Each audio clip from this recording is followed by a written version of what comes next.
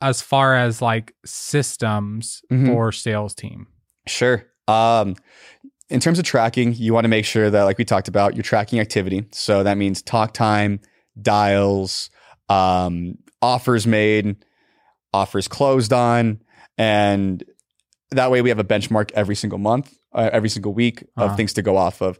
Additionally, in terms of systems, you want to be tracking like where each deal is at in your pipeline. So if you're using Podio, I know that they're able to do it there. Close.io, HubSpot, whatever CRM that you end up using, you want to make sure that you're tracking the deal stages. So it's like, all right, how many deals do we have stuck in offer made? Or how many are qualified leads? And track how far along they're going in that process. Yeah. That's going to be super important. Yeah. I think those are the big ones for sure. What are like the KPIs for home run offer, Ryan Pineda's company? Yep. So same ones I just mentioned. So it's, we want to track.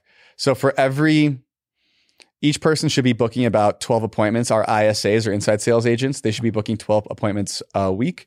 And then of that, we should be locking up about 25% of those when our guy goes on appointments. Wow. So they book you said 12 appointments a week. That's the benchmark per ISA or inside sales agent. Okay. And then 25% of those should get under contract. Yep. Should be locked up by our appointments guy. Got it. Okay. I didn't know that. And then what other KPIs are you looking for those sales? We do bonuses based off like talk time and activity, because like that's you can't measure anything else outside of like effort, especially for our inside sales people. Like we can track conversion rate, which is obviously something that we're tracking. And like, some people are better at booking appointments than others. Yeah. But there's no substitute for effort. Okay. So those are the big ones. Talk time. If you can't hit talk time, you better be hitting your dials. Okay. And then it's offers made. How many of those convert into contracts? Yeah. And how many contracts can we dispo? What about like, okay, let's go over talk time. Like an average salesperson at HRO closing deals, what's their talk time average? They should be hitting at least 2 hours a day. 2 hours a day talk time. Minimum. And then how many calls? Usually it takes them between like 80 to 100 to hit it. Okay. I would say as long as you're keeping it above 60 to 70, you're in good shape. But like our North Star is talk time. But if you can't hit the talk time, you better be hitting your dials. Okay. So 2 hours talk time, minimum 60 should hit 100 calls a day. Exactly. Got it. And then what about offers made? Offers made. Again, we should be getting to about 12 appointments. So that means that our guys go out and make offers on 12 houses, and out of 12 appointments, we should be closing 25, or at least locking up. So an appointment is offers made. Yeah, exactly. Okay. And that's for our business because we have ISAs and OSAs. Yeah. But some people lock everything up over the phone.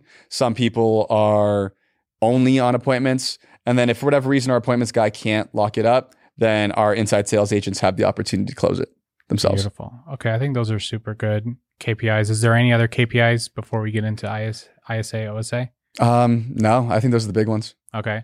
So what is an ISA and an OSA? So ISA is an inside sales agent. So what they do all day long are just man the leads that come in, qualify, get a little bit of motivation so that way we can, serve it up for our OSA or outside sales agent to come in and close that deal. So it's OSA like someone that's not in the office? Yep. If we're doing our jobs right, our OSA should never be in the office because he should always be on appointments and closing deals. Got it. So you have one salesperson that is outside of the office, going on appointments, collecting contracts, walking houses, and then you have inside people who are setting up those appointments. Exactly. So another wording for it would be like setter and closer, or ISA, OSA. Got it. Same thing. Okay. And then are the inside sales agent for Ryan Pineda's real estate company allowed to close deals over the phone? Absolutely. So that's what I was talking about. Like our main goal is to set the appointment and have that person show up, because when you're sitting in someone's living room, it's a whole lot easier to close that deal and it's a lot harder to get hung up on, right? Got At least because you build that rapport, you're closer with that person. But if for whatever reason we can't lock that up, then that goes to the ISA to then call up, say, hey, I'm doing some quality control. what happened, why weren't we able to close? Yeah. And then hopefully, if we do our job right, then they lock it up over the phone. They get more commission if they do close that deal on themselves.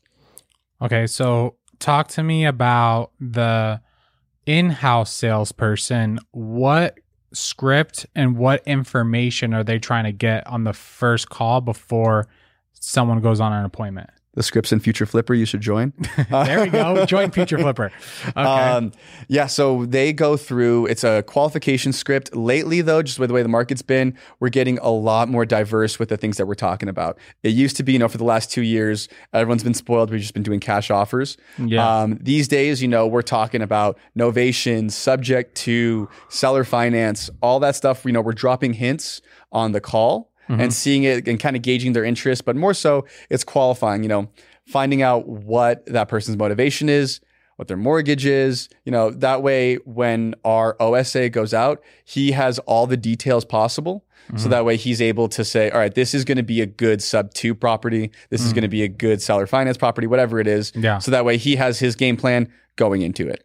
Got it. Okay. And then are they giving an offer price? They give a range. So that way we can make sure that we're not wasting anybody's time.